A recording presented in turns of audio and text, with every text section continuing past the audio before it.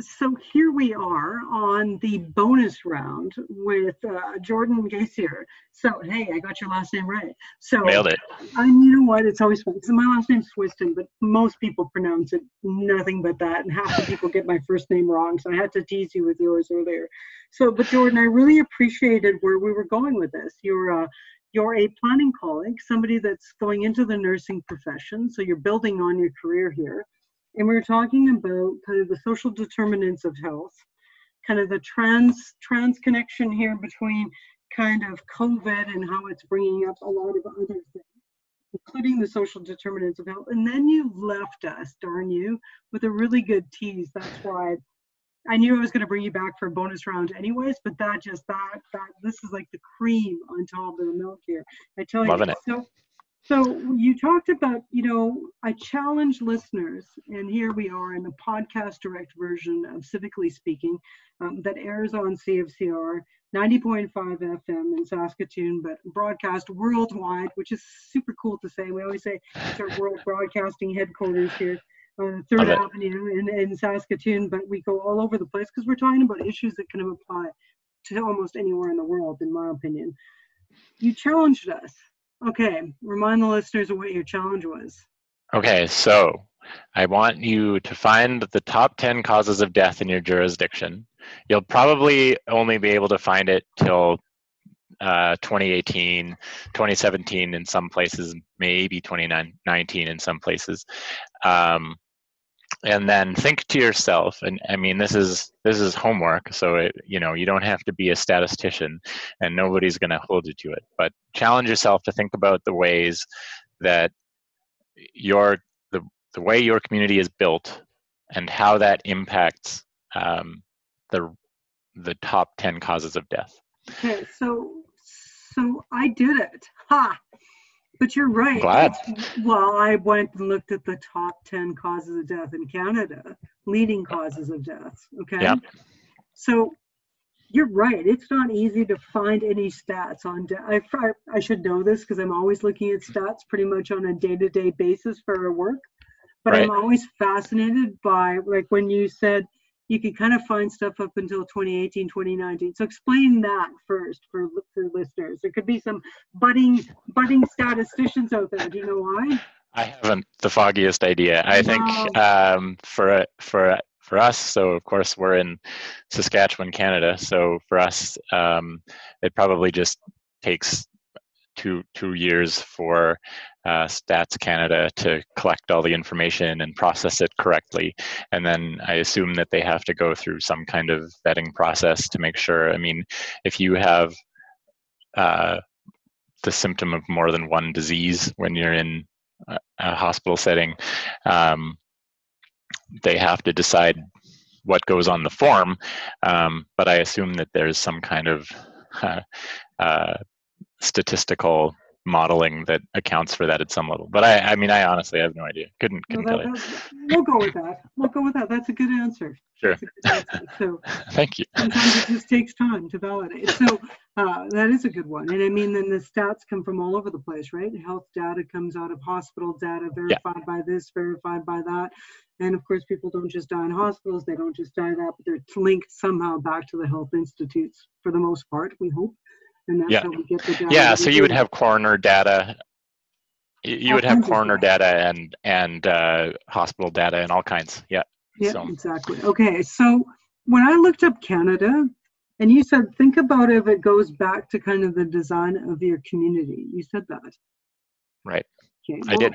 Yeah, which is kind of intriguing because just in Canada alone, okay, for those that were the geeks and they went, did their homework after that, then they came back to this podcast because we're pre-recorded the day before I start to air these things or a couple days before. Okay, number 4 on the ranking of leading causes of death in Canada is accidents. Accidents, yeah. And that would be primarily be motor vehicle accidents. Mm-hmm. But it's interesting because the number 1, 2, and 3 are cancer first, heart disease second, and cerebrovascular diseases 3. And then goes on to being 4. Then after that, chronic lower respiratory diseases, flu and pneumonia, number 6. Interesting. 7, diabetes. 8, Alzheimer's disease. 9, suicide. 10, kidney diseases. And this, just so folks are knowing where I'm getting this from, because there are different sources. This is just coming off of Stats Canada's latest kind of mortality rates, but they've been kind of pooled over the last 2-3 years, it looks like. So it's kind of an amalgam of somebody doing a meta crawler on this. Okay, your thoughts. You asked the question. Well, so I would really hope that your listeners would have kind of looked into this and thought about this for themselves a little bit before I give my thoughts, because this is an experiment. We're experimenting, so we're still at the hypothetical level here. And by all means, if someone knows a better answer, please get a hold of me. I've been kicking this ball around for a little while, but I'm not talking about it like with great demographics. So the first thing that I think about is access to food and access to exercise. So if you exercise, you're less likely to have a stroke. You're less likely to have heart disease. So the cerebrovascular disease that you talked about, that includes strokes and other vascular blockages. And a great way to kind of prevent that is to walk around more and sit less. It's not the only way, and if you have those problems, see a doctor. Don't get your health advice from this podcast. But exercise helps that. Chronic lower respiratory disease. So I know that there's some data that comes out of some research I've been looking at, and do you have links? I'd like to get you a link, but I'd have to double check it, where if people bike to work on a regular basis, they can lower their chances of certain respiratory and certain heart diseases. And then influenza and pneumonia gets back to what we were talking about. Well, maybe not pneumonia so much, but influenza would get back to what we were talking about, where it comes to what the design of your house and the impact of your house, your community looks like. And when and how people get together. I mean, really, you could make an argument that kind of all of these have maybe not direct community design implications, but have direct or indirect community design implications. And especially if you bring in not just our exercise and our social mental health, but if you bring in food access, many of these, of course, deal with diet as well as activity levels. And so if it is out of your price range or affordability, or if you have to take a cab every time because you are unable to drive, and the transit is unreasonable, and the grocery store is too far from your house, you either get the corner store nachos or a $4 apple, or you might maybe make it out once a month or every 6 weeks to a grocery store where you can actually access low calorie, high nutrient food. And so I mean, it depends what we're thinking about when we think about design and community design. And then all of this is underpinned by the fact that if you can't access healthcare when you need healthcare, whether that's preventative healthcare, where knowledgeable people will tell you how to deal with issues before they become overwrought, or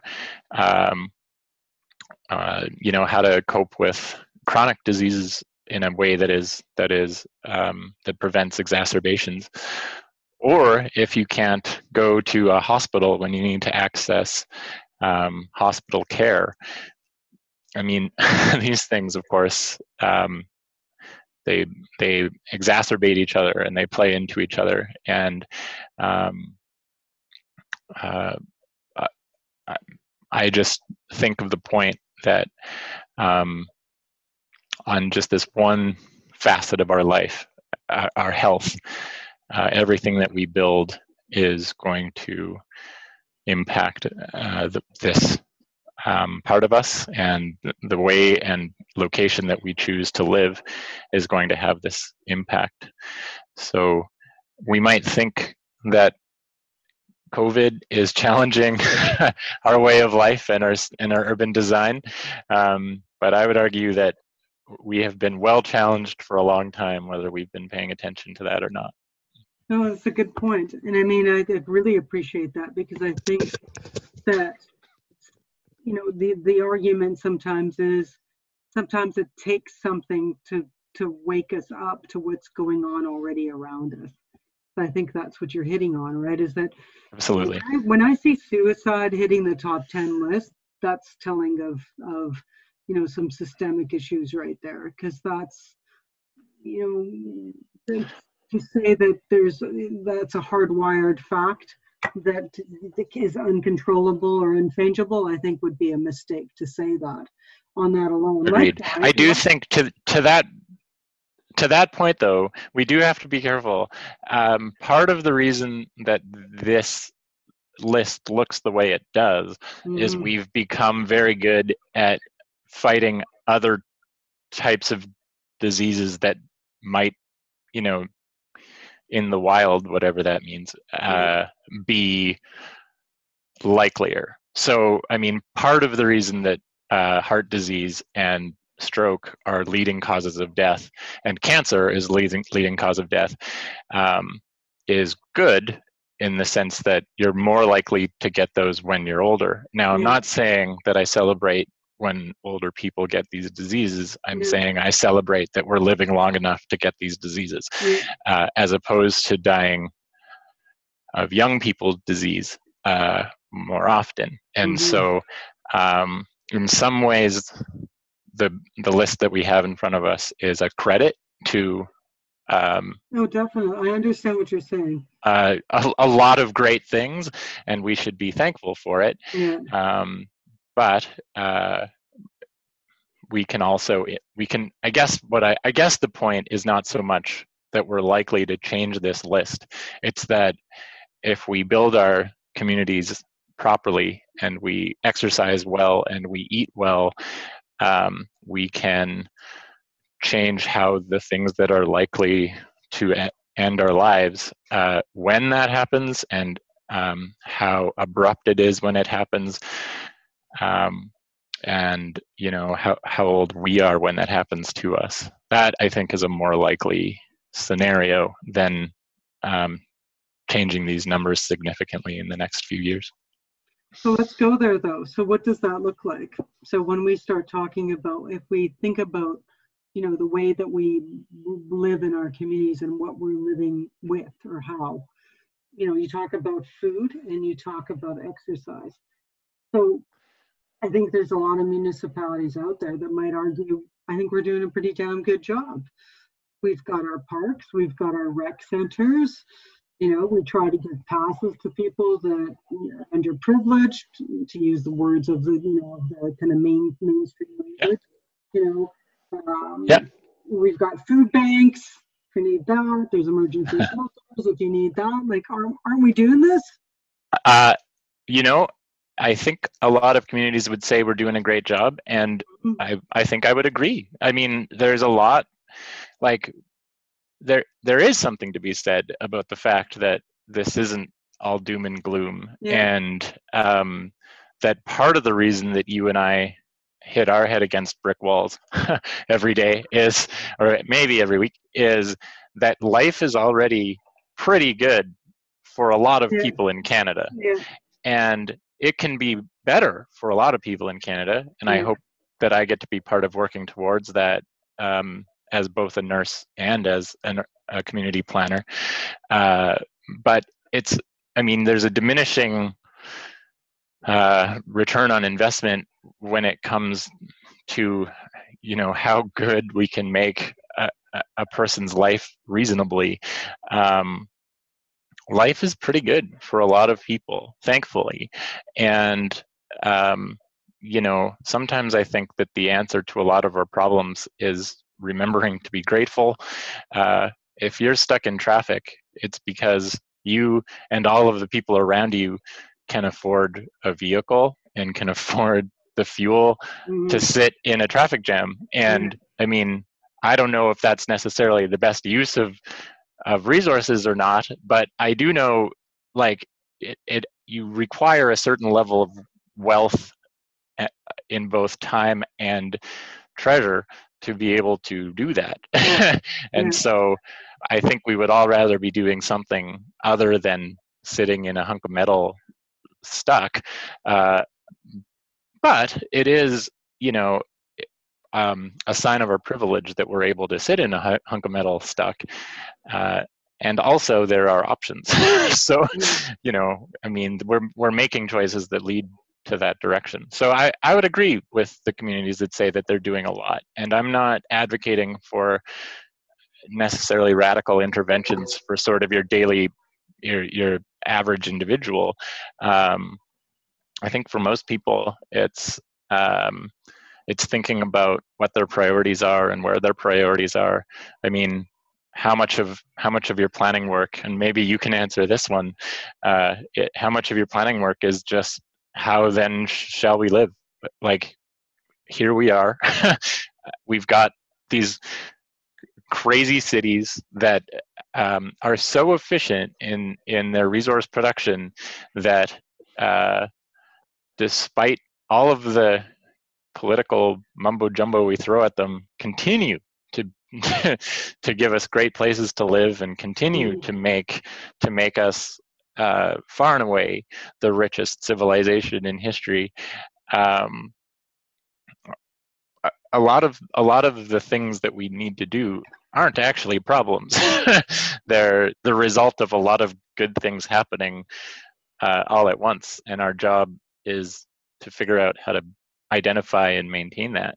And maybe, for all I know, that's a job for our spiritual leaders, not a job for our politicians, to lead us into gratitude, to lead us into thankfulness, to lead us into how to treat our neighbors with respect, and especially as our neighbors begin to look different and believe different things, which I welcome. But I need to know ways personally to welcome them, and whether they've lived there their whole life, or whether they moved in yesterday, and whether they moved in from a war-torn country, or another relatively rich country, or the farm, or another part of town. How can I be a good neighbor? and I mean, I'm really appreciating this, Jordan, because I think what I'm hearing in you, I think, is something that a lot of us maybe don't talk about as much as we could be in any profession, to be honest, or career or job, or whatever you want to call that thing that we do to try to get some income or whatever. Right. It's that thing we do, whether it brings it or not, too. Like, of course, discussion, right? your listeners won't know this, but I would say this has been sort of a defining characteristic of our ongoing conversation. Mm-hmm. And it might have 6 or 8 month gaps in it, but and then we always promise that we'll talk more, and then we never do for some reason. But that's just the nature of meeting at conferences, I guess. And here we're having this dialogue, which I'm really thankful for. But yeah, I mean, like, I am trying to develop the courage to say that my life is actually pretty good. Thank you. And I'm happy to have a better life, whatever a better life means. But I also want to dedicate a portion of my time and a portion of my wealth and a portion of my talents to making the lives of others better, and not just better how I see it, but better how they see it. And that requires, dialogue and listening, which thankfully both the nursing profession and the planning profession aim to excel in. And that doesn't make it easier, and it doesn't mean that I'm great at it, but I'm trying. So. Well, I appreciate what you're saying, Jordan, but I think it's not a but, it's an and, but I think you hit on something that I'm going to touch on here from an intimacy thing. And I did reach out to you. So in defense, we are having a conversation. It is continuing. I love it. I love it. That's the part. And we're doing it. We're sharing this. Yeah. You know, but it's like somebody, you know, pick your coffee up, guys, or your gin or whatever you're having, or you've got a nice healthy glass of water. Hopefully it's a healthy glass of water. But you're picking up on something that I think often gets missed, and it's that some of the happiest people and some of the happiest communities aren't the ones that are the wealthiest, aren't the ones that have all the best toys, aren't the ones that have everything, all the solutions for that. It's where people feel you know, at peace, where they feel love, where they feel absolutely safe, and where they feel where there is something, and you hit on it, spiritual. And I mean, I'll go there on a show like Civically Speaking, because I think, and I've had spiritual leaders on the show, formal spiritual leaders and non-formal. I've had both. You know, and the conversations that we've had about is, you know, it's kind of like how I lead my own life is do good. You know, just do good, be good. You know, simple. Very, very simple mantra. Just do good, be good. You know, and right. in that sense, it's just, you know, like you say, be a good neighbor. Yeah. Well, in terms of the spiritual, and I'm not in any way formally trained in this, but it strikes me that in the, you know, typical Judeo-Christian tradition, God founded us in the city. Founded us in the garden, but at the end, He finds us in the city. And I mean, we are quickly becoming an urban creature, and that doesn't necessarily mean cities of hundreds of thousands or even tens of thousands. Florence in, you know, Medici's Renaissance, Florence was 70,000 people. So if you have 70,000 people in your town, you have enough to have the kickoff for the new Enlightenment. So don't worry about the size of your population, but we are a communal species, and right now that looks like houses, and that looks like apartments, and we're all changing what the office looks like. I mean, who knows what an office is going to look like 18 months from now, whether any of us will bother to even go. So this is all changeable, and I think, like you say, both our formal and our informal spiritual leaders are often much better guides through that than than, you know, whatever political and procedural and professional reports we hope to have, or purport to have, and so, you know, that's fine. But I appreciate what you're saying, and I think we agree. Yeah, I think so too. And I think other words that come to mind, like you said, is we're communal, we're community minded, you know, and COVID also shines a light on that, is that you can be socially distant, but not really socially distant at the same time, right? Is that the connectivity can come in different ways, like we are right now online. But there's also the craving for that interpersonal, you know, face-to-face human touch, which I think nursing brings probably to you, you know. Absolutely. You know, yeah. And I mean, and that's the intimacy of exchanges that happens between people is something that is a gift when you can give that, you know, whether it's a touch, a care, treatment, or whatever. I mean, I think that that's part of being healthy on that scale, as well as on the larger institutional. While you were talking, I had an image going through my mind, is that it's in a lot of work that's done out there in community. It's easy on the bricks and mortar part to destruct something or take it apart or do that. But when we start to think about deconstructing institutions and governance systems, it's not, it takes a heck of a lot of machinery and craning and all that sort of stuff. And if we could, see them in an image of real form, we would just see how complex we've made some of these scaffolding in these buildings. They're like high rises into eternity, right? But the fact of the matter is you can deconstruct them, and sometimes COVID amplifies the fact that you can do that. It becomes a point in time, just like cholera was back, when we looked at health in a different way, and we looked at it in a way of how we can bring about better health within the urban environment, as opposed to making people sicker. And so, that was really what that was then. And now it's a reminder almost to us about, hey, what are those things that bring us good health, And again, it comes back to exercising well, eating home-cooked meals, getting enough sleep, having enough sleep, keeping connected to your family and your friends, and being kind to each other, even when you feel like you're going to go ballistic when you're sharing, whatever frame of house or not, whatever your circumstances are. So I really appreciate that, because I think that's the sometimes approach that gets missed in a lot of what we do as humans, is that we're so busy doing that we forget to think about how we're doing the do and why we're doing the do. Agreed. Yeah, I agree on all of that. And yeah, by all means,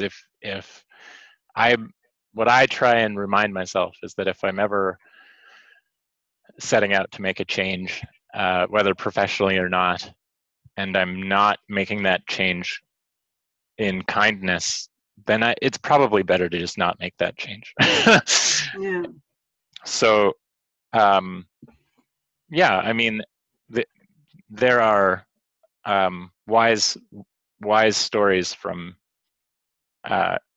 every tradition that I've ever heard and every culture that I've ever heard that try and remind us and try and bring us back in to these, higher orders of gratitude and kindness, and even like thoughtfulness that you're talking about with the institutions that we build.